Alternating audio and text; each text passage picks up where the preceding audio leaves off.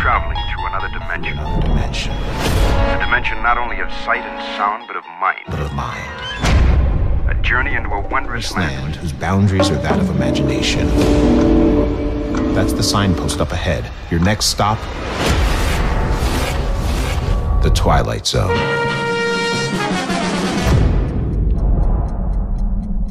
Tonight we begin with a couple of pieces of news before we get to our listener feedback show. First of all, it was announced yesterday that The Twilight Zone has been renewed for a second season. Now I'm really pleased about that. I've been enjoying this new show, I'm looking forward to the second half of this season, and it's nice to know that another season is on the way next year. So I'm really pleased, so congratulations to everyone involved with putting together this first season. The second piece of news is that unfortunately we didn't win the Rondo Award this year, and you know, that's okay. It was always going to be a long shot to win it 2 years on the run, but we were runner-up, so I have to thank everyone for that. You know, everyone who took the time to vote, I really appreciate it. It would have been nice to take that award to Binghamton this year, but that's okay. The fact that I'm going to be in Binghamton this year is reward itself, and the fact that so many of you voted to get to the runner-up position is really great as well, so thank you for that. So quite a politically charged Twilight Zone this time, and I do have to admit, I kinda knew it was coming. I wasn't really looking forward to it, not because I didn't want to see the episode. Like I said, I generally enjoyed the episode. I suppose I recoiled slightly because often these things online just descend into sort of chaotic fighting, and I didn't want to bring that aspect to this show.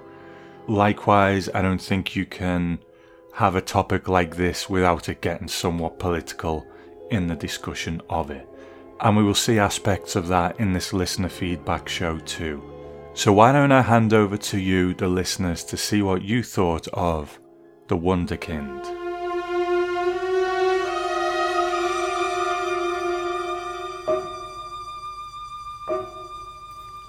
Just finished The Wunderkind, and at the risk of sounding like a broken record and coming on here week after week and saying, wow, this was great Twilight Zone and what a masterpiece.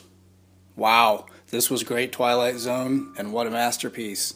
Feel like, again, the series is pitch perfect Twilight Zone. It's giving something that's new and unique while also paying just the right kind of tribute to the original stories. In this one, I saw some shades of Eye of the Beholder with the ongoing medical mystery that slowly unfolds and grounds the episode and ties into the bigger story, with the bigger story also being shades of It's a Wonderful Life, with the adorable but tyrannical, child that has way too much power and becomes an abusive monster with that power.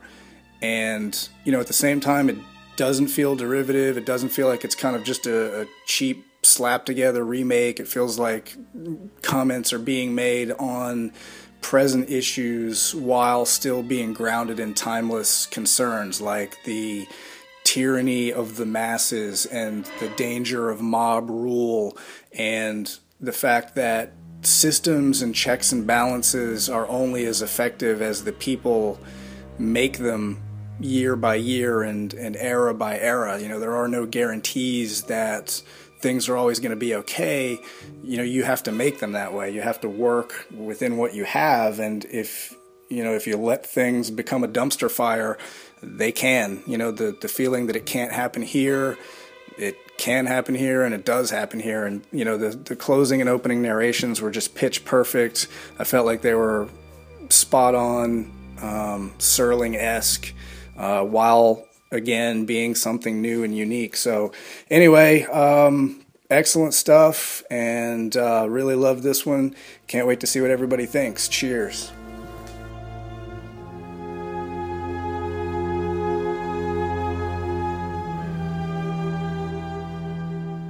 I've had an email from Andrew, and he says, "Hi Tom, first off, thanks for making the podcast. It's great to hear your opinions and observations. Most of the time, I come away appreciating the episodes more. My thoughts on the new series has been pretty much in line with your reviews. I generally like the new episodes and think that they're very well produced. And I'm not one of those critics that's saying, this isn't Twilight Zone for such and such a reason. Like you and your guests have mentioned, Twilight Zone has been a lot of things over the years. The original Twilight Zone occasionally has some really lame episodes, so I think it's unrealistic and unfair to judge these new episodes as if they should all be as good as the monsters that do on Maple Street or Walking Distance. In my opinion, there haven't been any new episodes as bad as, say, Escape Clause or The Fever. On The Wunderkind, out of all the new episodes, this one felt least like a Twilight Zone episode. With all the political and personal manipulation, it felt more like a subplot that would be in the show House of Cards. Had more of the episode taken place after Oliver was elected, I think it would have felt more surreal and zony. The operating room reveal at the end is definitely a Twilight Zone ending, but it didn't really fit the rest of the episode. With how long the episode took to get to the White House, Raph's change of heart felt too rushed, and not in line with his character earlier in the episode. He was being more lenient with the kid than his parents and other people during the campaign, so it's weird that after winning he ends up being the only person that wants to intervene. Since I've been watching so many original series episodes, I can't help but to imagine how this story would have been told with those production restraints. It would probably have taken place in just a couple of rooms of the White House, as Raph builds up the nerve to talk to Oliver, and he would have just said the backstory to his campaign friend to bring us up to speed. It probably wouldn't have been as visually interesting to look at, but I bet the dialogue would have been better written. Unlike the other episodes, I'm struggling to get a central message out of the story. If it was all a criticism of US politics, then the character development of Raph seemed like a waste of time. If the point was for Raph to get cosmic justice for his arrogance, then why give him such a huge victory with the campaign? I just wish there was a more focused story. I could totally see this episode being written differently to portray the pressure that we put on kids to succeed and how it creates a kind of generational maturity debt where kids master skills earlier than their parents, but they aren't emotionally mature enough to handle the responsibility they're given. And maybe that's what the show is implying by Raph having been a wunderkind as well as Oliver. But those are a lot of mental hurdles to ask of the audience. Looking forward to hearing more of the podcast, and that's from Andrew. Thank you, Andrew.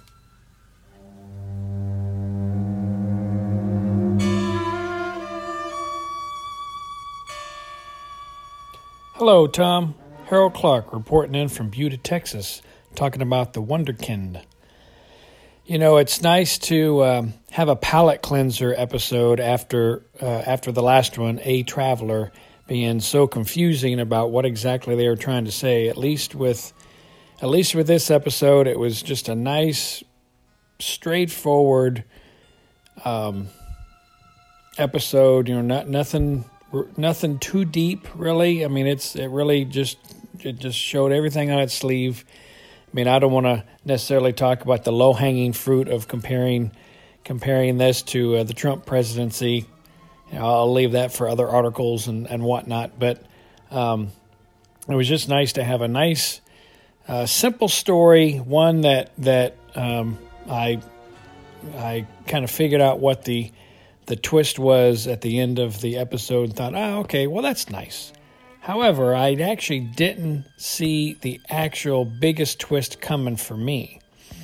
See, the biggest twist for me was not that, he had outlawed old doctors, and guess what? You're going to get operated on a kid who's too distracted because he's in the middle of some video game level to come and really do proper work on you. No, the big twist for me was that you find out that the kid had actually lied about his dog having cancer just to get him back on his team. And I thought, the more I thought about that and puzzled it over my head, I thought, now that is something to dig into. You know, why, does it just come with the territory? You know, if you're a politician, does that just come with the territory? You're going to have to lie. Is that it? I an 11-year-old kid has figured out this is how you got to play the game, in order to get voted in. I thought, again, the more I thought about it, I thought, well, if he lied about the dog, what else did he lie about? And it just opened up a whole stream of consciousness for me, and I've been thinking about, what the Twilight Zone has been touching on. You had in replay, you had them talking about the Big Bang, and then in A Traveler, you had them, talk a little bit about, the Christian side of things with the Christian version of Christmas. And really, what I hope that they do an episode on is what is the source of evil. They've done a couple episodes now about lies and what is truth, and Glenn Morgan mentioned in the article I mentioned last week that he says that's what this whole season is about. What is reality? What's truth? And it would be great for them to try and tackle that. If evil came from the Big Bang, what was it that spurred that on? Why does evil have to exist in a Big Bang type of world? If you come at it from a Christian point of view, as Christians, we have the whole Adam and Eve and temptation and that source of evil. Are there other philosophies, ways of thinking? Are there scientific things? What causes a person to do something against another person that they know is going to hurt that person? Whether it's a lie, whether it's with a gun, whether it's with a punch, whether it's with stealing, what is it that makes a person want to do that? And that's just something that I hope that they tackle in some later episodes. If not this season, then later episodes. I think there's plenty to mine from that idea. On a different note, one other thing that I wanted to mention was, I watched the preview for the next episode, and the thing that I thought about that was that looked like a Doctor Who episode.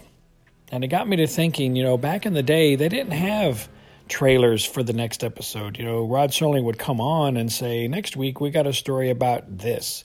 And he would just give you the 50,000-foot level, not images and ideas. And I'm thinking, is that actually, for us as modern viewers, is that, giving us, making us not maybe enjoy this version of Twilight Zone as much because we already kind of have an idea what's coming up? I'm just curious of your thoughts on that, Tom. I mean, I know you're going through the old Twilight Zone episodes, and a lot of them either you haven't seen or you don't remember perhaps. So I'm just curious, do you enjoy going into an episode fresh, just knowing what the title is and maybe taking a guess of what that episode might be? Or do you actually do some research first? Do you watch the episode and go back? I'm just curious to get your thoughts on that, because I think for myself going forward, I'm not going to watch any of the trailers of the next episode. I want to go in fresh, maybe know what the title is, and that's it, or maybe not even know the title, and just see how that changes my enjoyment and perception of the episode. So anyway, I don't remember what the next episode is called because I kind of turned my head away after I was like, I've seen enough. So anyway, we'll see what the next episode brings us. And again, always thanks for letting us have a voice on the podcast. I'll talk at you later. Bye. Harold, before I answer your question, I just want to say thank you for your contributions so far. You've put something in every week, and I always look forward to it. Just these really balanced looks at each episode, and I think you've really added to the success of this part of the Twilight Zone podcast, so thank you for that. As far as your question goes, I'm kind of on the same page as you. When I review a classic episode, I like to stay as fresh on it as possible. Obviously, I've seen some of them. Some of the future ones, it's either been such a long time or I haven't seen them. So I just like to come to it fresh. I don't read any reviews of them, except in very rare cases where I'm a bit stumped on what I think, and I need a bit of a kind of inspiration, I suppose. But for the most part, I like to stay fresh. And It's funny you mentioned you kind of watched a bit of the teaser for the next one by accident. I did too. You know, you sort of get distracted and then all of a sudden it's there in front of your face. But I'm not really one for teasers either. Obviously, I kind of watched the trailers leading up to the new Twilight Zone coming out. I couldn't help myself. You know, part of me wanted to not watch anything because I just wanted that fresh experience. But, you know, I couldn't help myself. But for the most part, with these ones, I'll probably make more of an effort not to watch the teaser for the one after the Mission to Mars episode. So I think I'm on the same page as you, Harold. Thanks for your question and thanks for your contribution so far. I look forward to the next ones.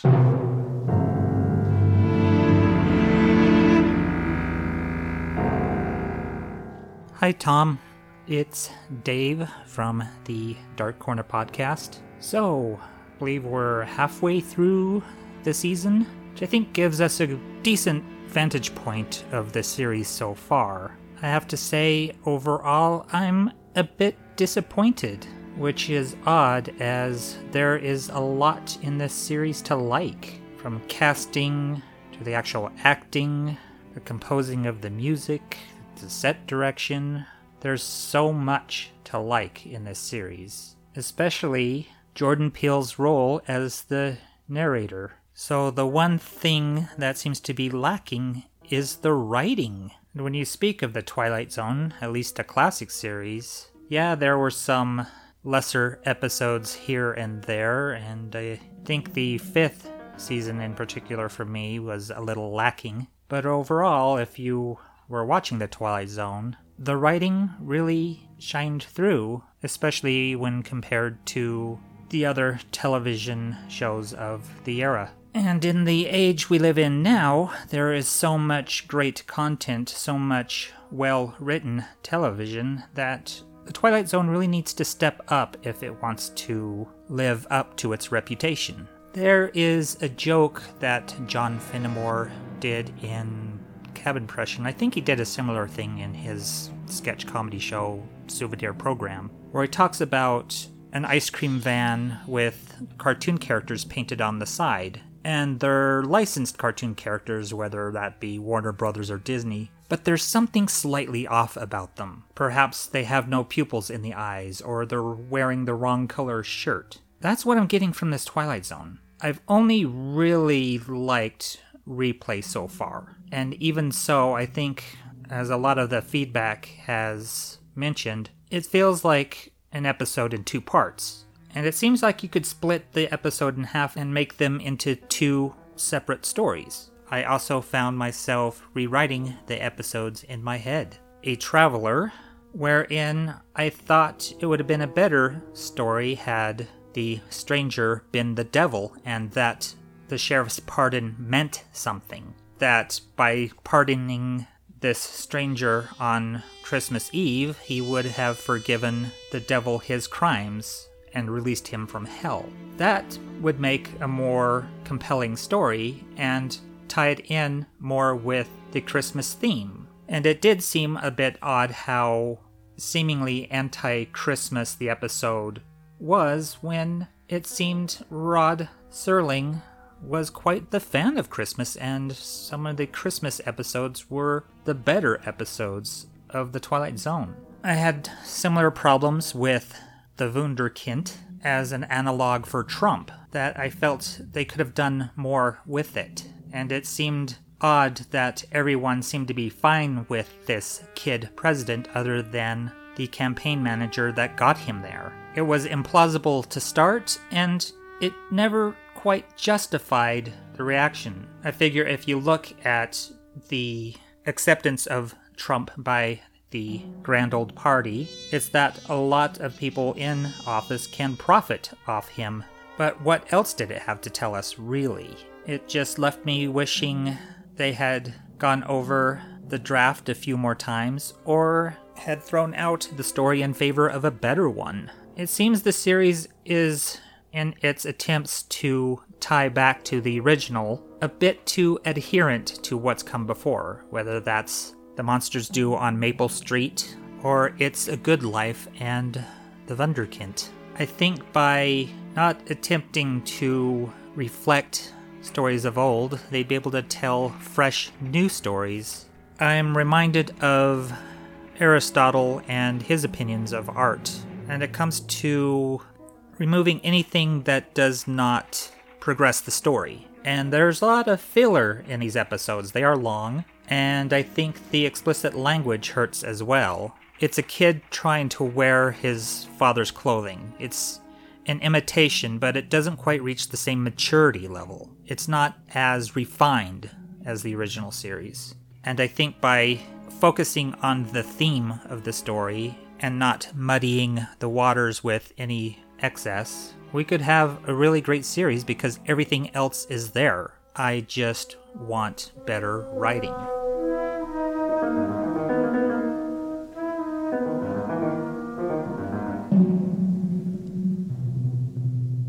Hello, Tom. This is Grace.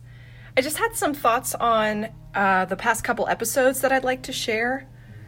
Firstly, for the episode A Traveler, I have to say I got a big Monsters Are Due on Maple Street and Will the Real Martian Please Stand Up vibes off of this. I think it combines those two tones really well. The mischievous manipulation of a traveler and the mob-like panic between the townspeople, it had that kind of feel going on. It did take me a bit to realize what exactly was happening. I thought for a while that a traveler was reading minds or some such thing at first, and then I just couldn't get that out of my head the whole time while watching it. It was a head-scratcher on the first watch, but I did enjoy the episode. The dual meanings with colonialism in our country, the oppression and reluctant compliance of Native American peoples, parallels the oncoming alien invasion. The colonizers have become the colonized. I love the references to Ida Lupino and Richard Matheson, and seeing Taki Tina and Caesar under the Christmas tree. As well as the end where Jack and Traveler are just sitting, eating a piece of pie, I guess waiting for the ships to land. Kind of a quirky ending, but I found it enjoyable. With the Wunderkind, firstly, just off the bat, the Whipple brand is everywhere in this. It's the broadcast news channel, even to the pinball machine in the Oval Office. And apparently it's supposed to pop up again in the next episode. I think it's meant to be just a universal brand like Apple or Amazon or some such thing, but I digress. When it comes to the episode itself, I think this could be seen as a spiritual remake of It's a Good Life. A child president surrounded by yes men can be paralleled with a godlike child surrounded by frightened townspeople telling him everything he does is good, real good. The main theme of this episode is the consequences of hubris, how ego combined with a heaping helping of razzle-dazzle can blind you and lead to disastrous consequences. I think ego is what Oliver and Raph have in common. They are both driven by their own egos. At the beginning of the episode, Raph touts his book, his success story, even before the Stevens election has even been decided. And the first thing we hear Oliver talk about is how many views he has on YouTube. Raph actually reminds me a little bit more of the snake oil salesman in Mr. Garrity and the Graves, boasting and promoting what he's selling to the masses, not actually thinking it would work, and when it does, it comes back on him in a big way. In this case, with the Wunderkind, the country buys it. They vote Oliver into office, but they're so blind to the show that's being put on. They just don't see that the situation is worse than anyone could have thought. Oliver's unstable, his ego comes first, his word is law without discussion. And if any of his words are not heeded or are challenged at all, out you go, into the cornfield, so to speak. I've read somewhere that sociopaths tend to be very successful people. They climb the ladder well, they're appealing to a variety of people, but are very manipulative and lack empathy. And going with that, I would say that Oliver is quite the little sociopath. I think these same things of the consequences of hubris and overblown ego can apply to any number of people in any position of power or influence in any time and place in our whole history. History tends to repeat itself, after all. I love John Cho's acting in this. I don't know if you've seen the film Searching, but he's just awesome in that, and it's worth checking out. I've never seen Room with Jacob Tremblay, but it's been on my list for a long time, and I really want to watch it soon. Overall, I enjoyed this episode. I think it presents an original story idea, while still being a spiritual successor to a classic Twilight Zone episode. I can't wait to see the new stories that we're going to be getting. I'm just so excited for this. Thanks, Tom. Take care.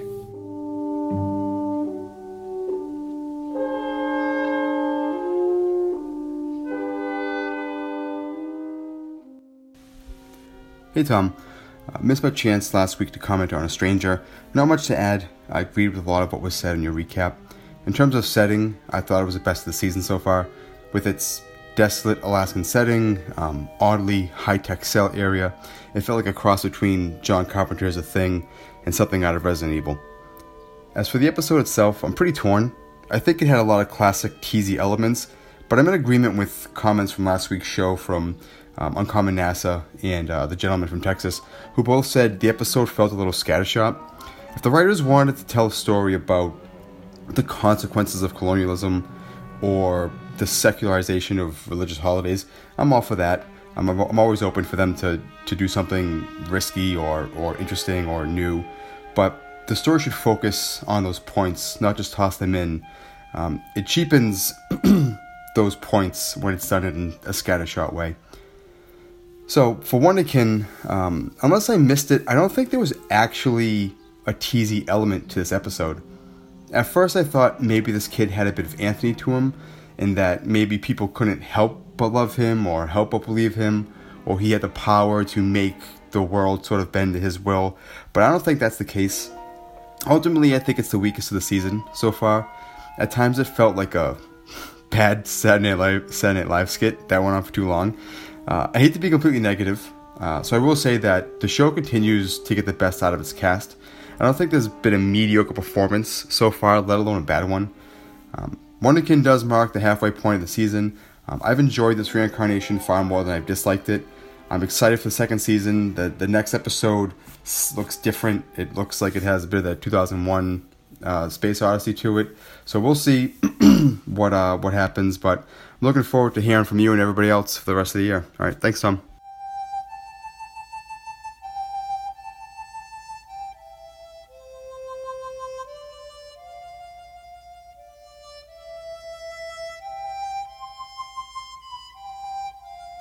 Hi Tom, Brandon Shea Mutella here, friend of the show. Just wanted to send my thoughts in to you regarding the latest episode of Wunderkind.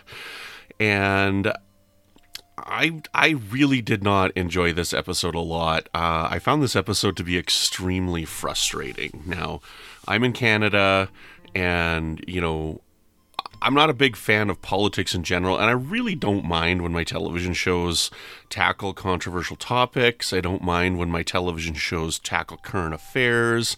I don't mind when they hold up a mirror to society, but I just couldn't get past the concept of this episode. I found it completely implausible and asinine. And I mean, I understand that that's exactly the point that they're trying to make, and they are really hitting the nail on the head by saying, how could you elect a child into the White House? And hey, USA, that's exactly what you did with Donald Trump. And I am not the guy is ridiculous, and I can't believe he's still in office. And that's exactly what they're trying to say in the episode, but it just didn't work for me, because using Oliver to be an actual child is just ridiculous. Like, it's not even a concept that I can suspend disbelief at any time. I don't know. It's just, maybe that's exactly what they're trying to say, but it really didn't work for me at all, because these people are just blindly talking in the street. I can get behind the things that these are supporting, and I can't just picture some, 50-year-old dude being pulled in the street supporting policies of free video games for people, and these people are saying this. So I don't know, I just complete total suspension of disbelief is not even possible in this episode, and I found it so frustrating. So, I don't know, I'm not missing the point. I know exactly what they're trying to say. This was a swing, and this was a complete and total miss for me. And, I mean, I give this episode a 0 out of 5. I don't even know if that's possible. So, maybe if I watch it again, I'll enjoy it more, because I know I wasn't the biggest fan of the comedian, and watching it again a second time, I actually enjoyed it quite a bit more. I still think the comedian was too long, but I did enjoy it quite a bit more. So, I don't know, I think that this episode is going to cause a lot of controversy for different reasons than what I'm saying. You know, I think a lot of people are going to be offended that, oh, you're just making fun of U.S. politics, and look at these people, and clearly they're against Trump. And like, I don't know, that's fine. I got no problem with that. The suspension of disbelief is just not plausible by putting a literal child in office. And while somebody will come back and say, well, yes, Trump is a literal child. No, he's not. He's actually a grown man. He may just act like a child. Anywho, I'm enjoying the season so far. I really, really loved... I watched again last night. I watched with Aubrey the first time. We watched the A Traveler episode, and I really loved that episode. I thought it was a lot of fun. I think the episodes are a little too long, though, in general. I think they're trying to put a little bit too much. I think they could trim each of these episodes down just a little bit, and it'd probably make them a little bit more tight and concise. I think that the hour liberation might be a little bit too much, and somebody just needs to trim them down a little bit. Thanks for your great work. Thanks for the Twilight Zone podcast. Keep it up. I love you, man. You're doing a great job. P.S. Tom, I think I forgot to say it in the last feedback there. I saw that ending coming from a mile away, which is okay, but again, I don't know. I think that combined with the rest of the episode was just frustrating enough. Anywho, ciao.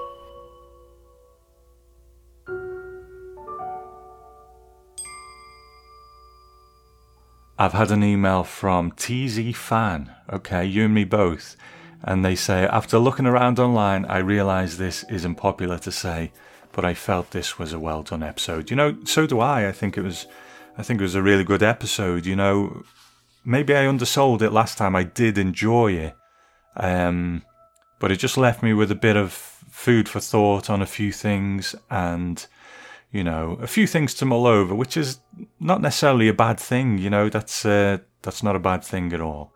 And TZ Fan goes on, politics aside, and despite the fact it was a little over the top, the show craftily explored the many factors and dangers that could arise from an outsider candidate winning an election and coming to power. Again, the episode was not perfect. Again, I think the episode was a little too long for my taste, and it was certainly a little corny in parts.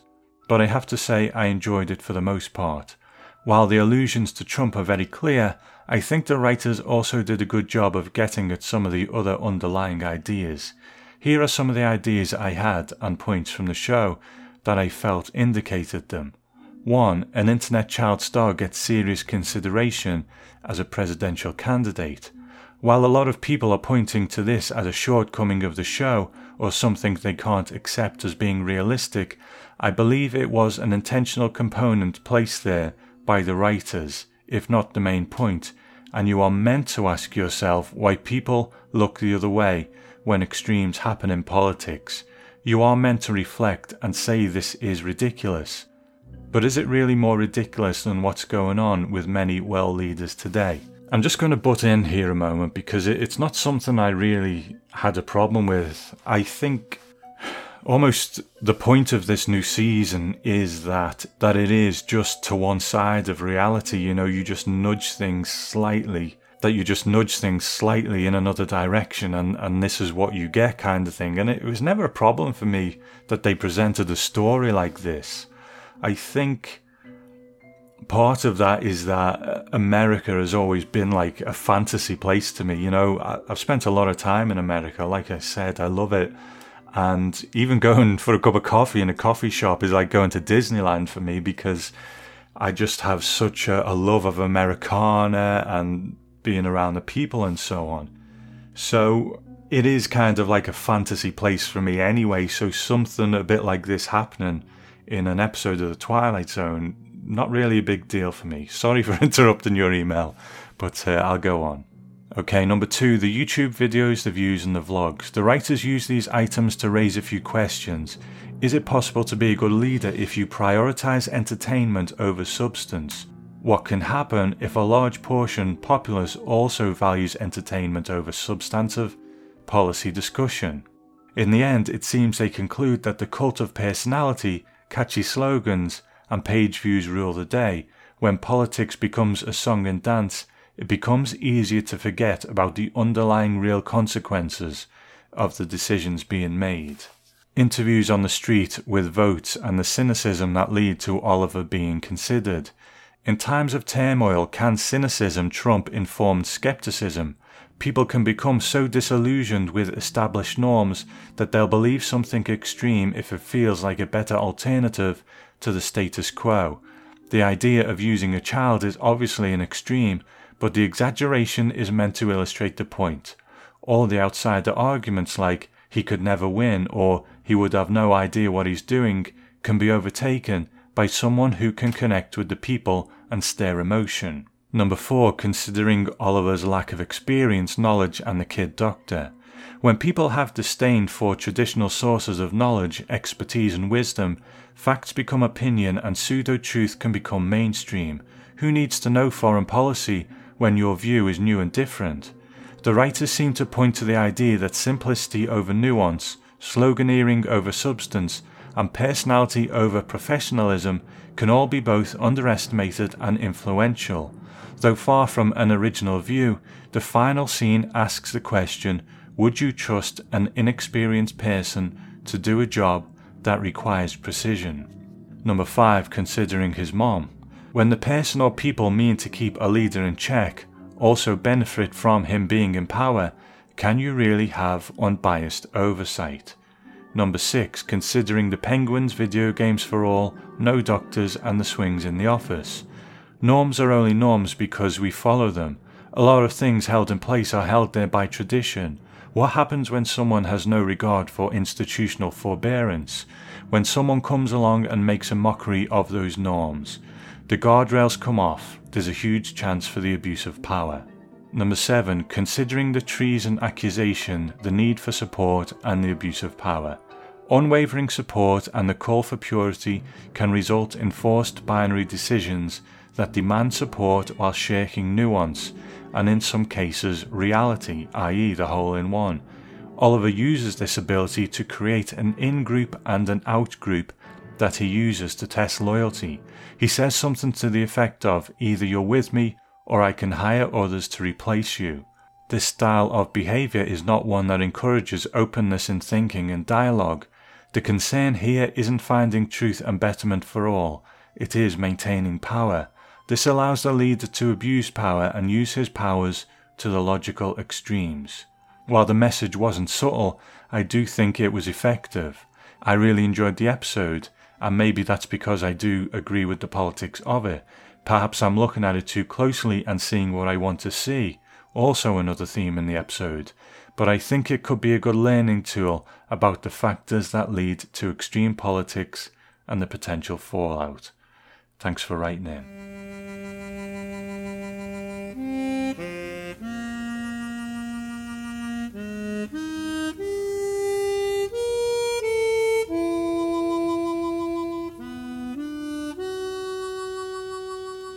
Hello, Tom. This is Bob from the U.S. I hope you're doing well. I last responded following the first 2 episodes that we had of this, and now that we have 5 total, maybe it's even half the season, I just wanted to chime in regarding my thoughts. I really wanted to let more of the season as a totality sink in, marinate, so I could have more of a holistic feedback on this. I think it's a good time to respond on this. And some of the key takeaways that I've seen so far, we had in episode 1, the comedy routine was used to really denounce gun ownership and Second Amendment rights. It's not really an overt message. Not central to the story, it's just kind of like dropping a little cyanide in the lemonade. And in episode 2, I feel this is probably the most storytelling of all the episodes, but we do see one key message being that you should not judge people on their actions, rather you should be judging them on the color of their skin, with minorities being given a free pass or at best the benefit of the doubt if it appears they're doing something suspicious. And in episode 3, Replay, that's so clear and straightforward. It really doesn't require any parsing. It just clearly sets up a false narrative that white males in particular, white male cops specifically, hate all blacks and they're bent on their destruction. And this is most clearly depicted when the hero, the woman's brother, says that these constant attacks by whites have been taking place for forever. He's been chronicling it. That's his mission. And then in the ending sequence where, as you can clearly see, it's all white males with their guns pointed at the black heroes. Episode 4, this is another story kind of like Nightmare.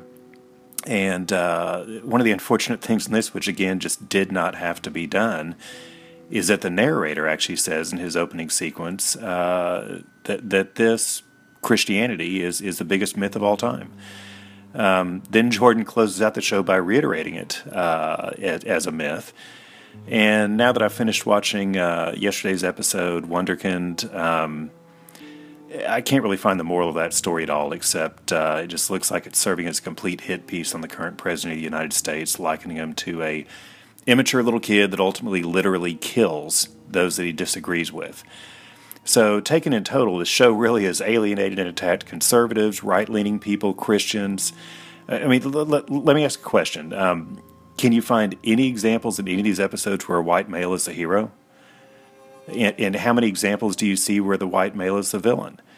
When I grew up, I think I've mentioned to you before, I was born in the 60s, and a lot of my heroes growing up that really shaped my thought process were Rod Serling in The Twilight Zone, Stan Lee in Marvel Comics, Gene Roddenberry in Star Trek, and I'm still very plugged in with all those franchises. And I clearly understand and appreciate the utilization of entertainment media to convey social issues. But where I feel this new series has really crossed the line is that it continually sets up a false narrative of reality to further its arguments. Straw men are set up to be easily knocked down, and in Replay it portrays the shooting of black men by white cops as pandemic in the U.S. And when I listen to the listener feedback, it's just unfortunate that, let's say you in the UK said these were things you weren't totally aware of. You've now got a false view of what's going on over here in the United States. It is just not the case. I would ask any of your viewers that weren't even aware of this to go and look at the national database that's been kept by the Washington Post since 2015. A very liberal newspaper. It's keeping the facts, and it just does not pan out that black men are being shot more than white people. And so in sum, this series really is just going to be most appreciated by individuals whose views align with those of the producers and of Jordan Peele. And I would argue that those views just all too often have been shaped by a mainstream media and even higher education here in the U.S. that consistently presents only one side of each issue while demonizing the other side. And then they themselves are funded by larger globalist agendas of people like George Soros and others. And as I really end this, I think it's just a complete shame that in almost the 10 years that I've listened to you and your podcast, I really feel like we've become a type of family. And I've never met you, I've never met any of the listeners, but I feel very close. And while at times I may infer political thoughts and feelings from you and other listeners, that never has entered into my thoughts in terms of enjoying the podcast and again feeling like a family. But now with this series, I feel completely separated, like an outcast in the room from your listeners and from this family as I hear the feedback and the love of this new show. And I just hope that at least some of your listeners will stop and think about these messages, consider whether this new show is really serving to bring society together and heal racial tensions, or is it further dividing things? Consider the Replay episode again. I mean, if you were a young black man, would you leave that episode feeling greater love and racial harmony, or would you leave it wanting to go out and kill a police officer? And unfortunately, that's exactly what's been happening the last few years. We've seen an uptick in violence against police, and shows like this just are not helping. So, I mean, that's all I've got on this. I can't support the agenda and mission of this show anymore. Best wishes to you, Tom. Like I said, I will always be a supporter of yours. I'm going to have to back off of this particular series. We'll definitely come back when you get back to the original Twilight Zone. But as others have said, let's just all strive for a better tomorrow with less division and less attention to the color of one's skin and more harmony and love for everybody as human beings. So that's all I've got. Take care. Bye. I've had an email from John and he says, a good story should be timely or it should be timeless. Some of my favourite of the original Twilight Zone episodes were timeless, dealing with themes that were universally understood and would be as relevant today as they were when the series was created. The Twilight Zone 2019 is going for timeliness rather than timelessness. The stories address contemporary issues and current events, and the show isn't afraid to tackle some uncomfortable issues. That said, this latest Twilight Zone iteration, and especially the episode The Wunderkind, has left me feeling more than a little disappointed. The world of the Twilight Zone isn't quite the world any of us live in. Usually, I'm able to suspend disbelief and accept the world that is being presented to me.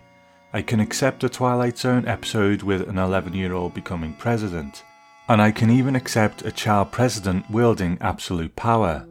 But in an attempt to be timely, the writers and producers of this episode didn't try to be subtle.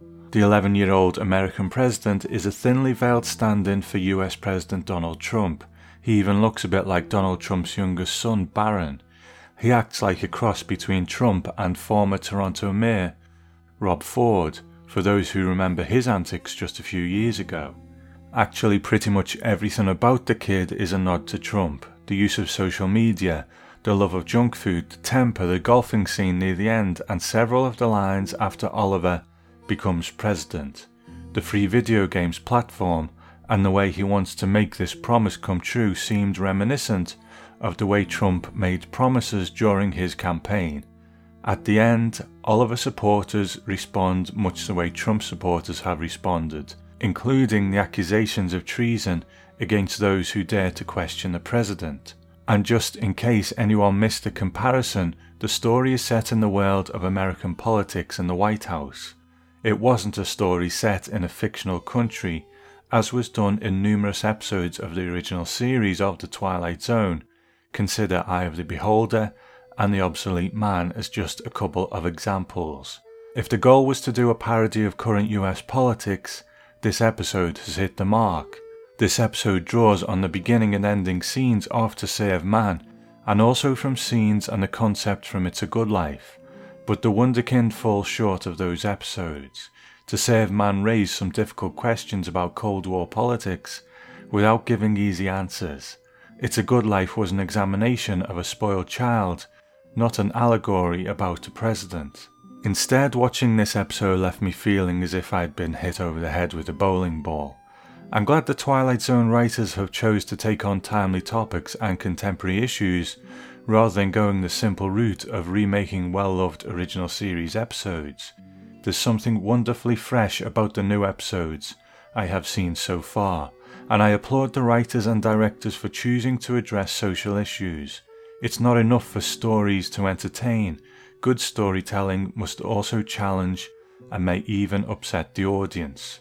Done right, any of the episodes I have seen so far could have served as catalysts for some much needed dialogue and discussion. This episode and Replay are both heavy-handed in their treatment of contemporary issues. Others have taken issue with political messages in the rest of the episodes as well, and have walked away from the series as a result. My concern is that instead of promoting dialogue, the series will simply serve to further polarize an already divided nation. What good is it to make a bold statement on social issues if only those in agreement will even listen to it? I'm hoping for something more in the coming episodes. The Twilight Zone 2019 series has so much potential, and the episodes are well made. What I have seen so far has been some of the best television I've watched in years.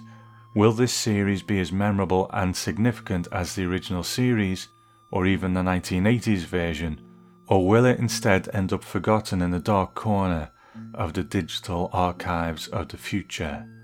And that's from John. Thank you, John.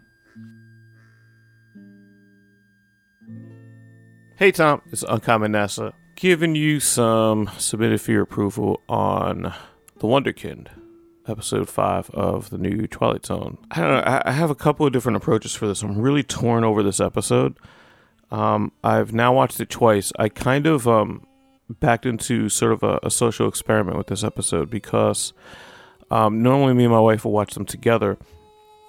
We got home late last night from going to see Avengers Endgame, and she was done, and I really wanted to watch the episode, so stayed up and watched it alone, and man, I really, really disliked it on the first watch. I don't know if you remember what I said last week. I was not a fan of The Traveler. I went to bed wishing that I could watch The Traveler again because I felt like this was definitely worse than The Traveler. And I kind of set my wife up today, and I said, we're going to watch it today. I'm going to watch it with you because you need to see it. And she was like, oh, you must really like this one. And I was like, yeah, sure. And I kind of went along with that. I didn't say that I liked it or didn't like it. I just wanted to see it again because I needed to confirm a few things and see how much I did dislike it, if that is even the case. Maybe I was too harsh. Maybe it was too late. Maybe I was falling asleep too much. So we watched it, and we got to the end of the episode, and I just said simply, what'd you think? She was like, I liked it. And she did like it. And there were moments where when I watched it in the second half, the second act of this, if you want to call it two acts, before he gets elected and after he gets elected. I think after he gets elected is great. Before he gets elected is a bit painful. But, and I was laughing. There were moments where I laughed and I really enjoyed it. So, I don't know. It's weird. I'm sort of inspired by you, Tom, last week because we had exchanged some emails and you kind of gave me a heads up that you weren't a huge fan of The Traveler. And I think on first watch you weren't. And then when you did your review, you had watched it a second time and you liked it a lot better. And I kind of feel the same way. I don't think I've come full circle on it because I think there's one fatal flaw in this that I guess I'll say for the end of my little spiel here that I think just completely makes it prevents it from being what could be considered like a good episode, at least to me. So a couple of quick things to get to before I get to that. Some likes and dislikes. There are some small writing things that just drove me a little nuts in this episode. First of all, the kid becomes like a YouTube star just because he makes a video about fake running for president. And he has 8 million views and he has 12 million views like a couple weeks later. And, I'm no big deal, but I know people that have had 8 million views on videos personally. And no one listening to the sound of my voice would probably have ever heard of those people. So it's kind of interesting to me that they made this episode without really knowing the current numbers you have to put up to be sort of a viral video. At this point in YouTube's history, you would think they were a little more tech savvy than that. I'm not saying that 8 million views is not impressive or isn't good. It's great. I sure as hell don't get 8 million views on my videos on YouTube. But, when you're talking about a child running for president or even just becoming popular on, the Good Morning America circuit, I don't think that you can do that with that amount of views. Maybe I'm wrong, but it seems weird. I also didn't like the way the YouTube video, quote unquote, looked.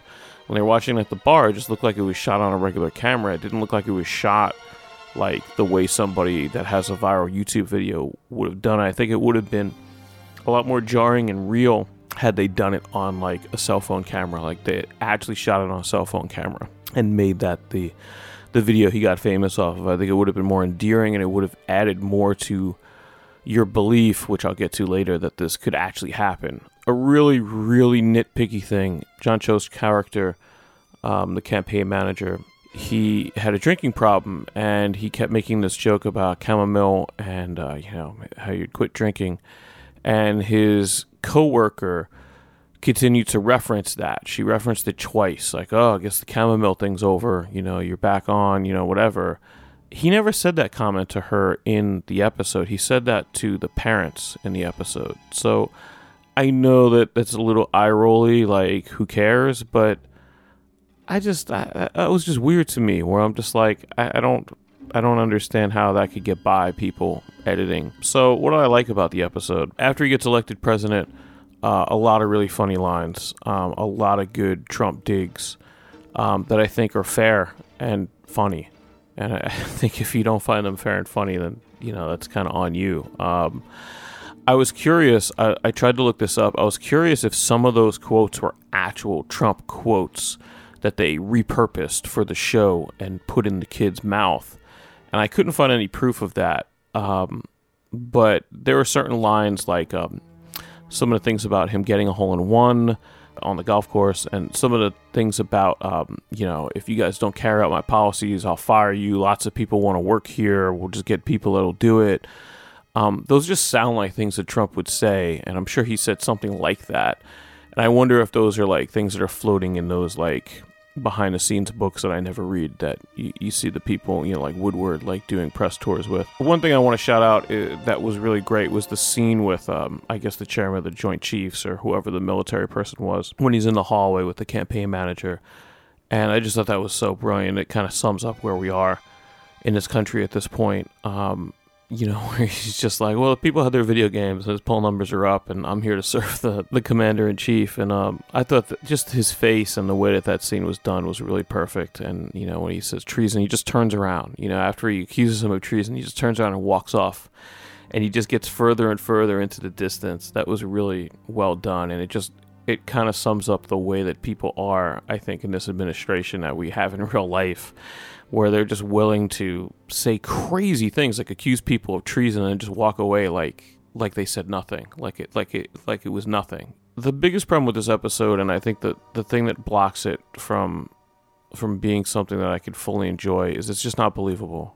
There is no science fiction and no mystical element to this. I'm just supposed to believe that an 11-year-old got elected president, and now if he had some kind of power of hypnotism, or if there was, something else amiss, I thought this would have been a better episode. I know that the hypnotism thing is a little bit on the nose, but like something like that, I think there could have been a creative way to slide more science fiction in it. I said this to my wife, and then she asked me if there were episodes on the Twilight Zone, the original Twilight Zone, that didn't have a mystical element to it. And I said, yes, there were. And some of them were great, like an episode like The Silence. But this wasn't that. The Silence, everything was very believable in The Silence. Two men made a bet, and their egos got the best of them, and they did things they shouldn't have, and it was an unbelievable story, but it was also a story that could happen, and so the fact that there wasn't a mystical element to it was just fine. You can't say that about this episode. That, to me, holds it back. I don't believe that. First of all, it's not legal for an 11-year-old to be voted president. It's not legal for the mother to have her name on the ballot, but you're really voting for this 11-year-old. And none of those things are real. So, there has to be a reason I can buy into why that happened or didn't happen. I think that's a big holdup for me, unfortunately, with the episode. I don't know if this is my least favorite of the 5. It's right there with The Traveler. I said if The Traveler was the first episode, I would have been really thrown off by that, and if this was the second episode following it, I would have been even more terrified. And that comes from someone that loved the first 3 episodes. I am glad that I watched it twice, because I do get more of it. I don't know if I get more of it because, again, it's still a very unbelievable story. Just like that was another problem with Passenger, is there were just things that happened in that episode that didn't make any sense, that weren't humanistic enough for me, that weren't human beings reacting in the way that a real-life person would. And I think when The Twilight Zone was at its best, even though you were dealing with science fiction, people were reacting in ways that were normal for real people. I think when Serling criticized himself the harshest, it was when he did have something play out in The Twilight Zone that wasn't a real reaction. I guess I like this one a little bit better than The Passenger, but in fairness, I have not watched The Passenger a second time. I also, to be fair to me, I also haven't watched Replay a second time, and I loved Replay. So it really depends on timing. This episode didn't evoke a lot of passion in me. If you listened to me last week, I really was kind of fired up about the editing. And in this episode, I'm kind of like, I didn't really like it because of this, that, and the third, but I'm not really that fired up about it one way or another. And as an artist, I know that that's kind of like the weakest reaction you can get. Again, it's not to knock anyone that was in the episode. I think they did their best. I mean, we got to see John Larroquette. And he was good. He had a very limited role, but he was good. I would have liked to have seen him have more lines, actually. We're still up 3-2, I think. So we've got, I think, 5 more episodes to go, and we're running a good clip. So there's our episode on the Wonderkin. Thanks to everyone for your contributions. As I said in the last show, the next episode is going to be, because we're at the halfway point, I wanted to kind of go back to the original TZ for an episode and put a classic episode out too. But that is not instead of the next Modern Twilight Zone episode, it's as well as. So there's going to be quite a lot of Twilight Zone podcast this week. I think we all know the routine by now. The next episode drops on the 2nd of May. So if you can have your thoughts in on that by the 5th of May, that would be great. Got quite a busy week coming up, so the main show episode might not be out till the 5th anyway. I'm going to see how it goes. But don't let that stop you putting your feedback in by emailing me at tz2019@thetwilightzonepodcast.com. That's tz2019 at thetwilightzonepodcast.com. I will stress this time, my time is going to be at a premium over the next week, so if you are able to put it on a sound clip, that would be preferable because it's just a lot quicker to put together, and I may need to leave emails out or cut them down, as I have had to do in this one with a couple of them, just purely for time reasons, because it takes a while to put everything together.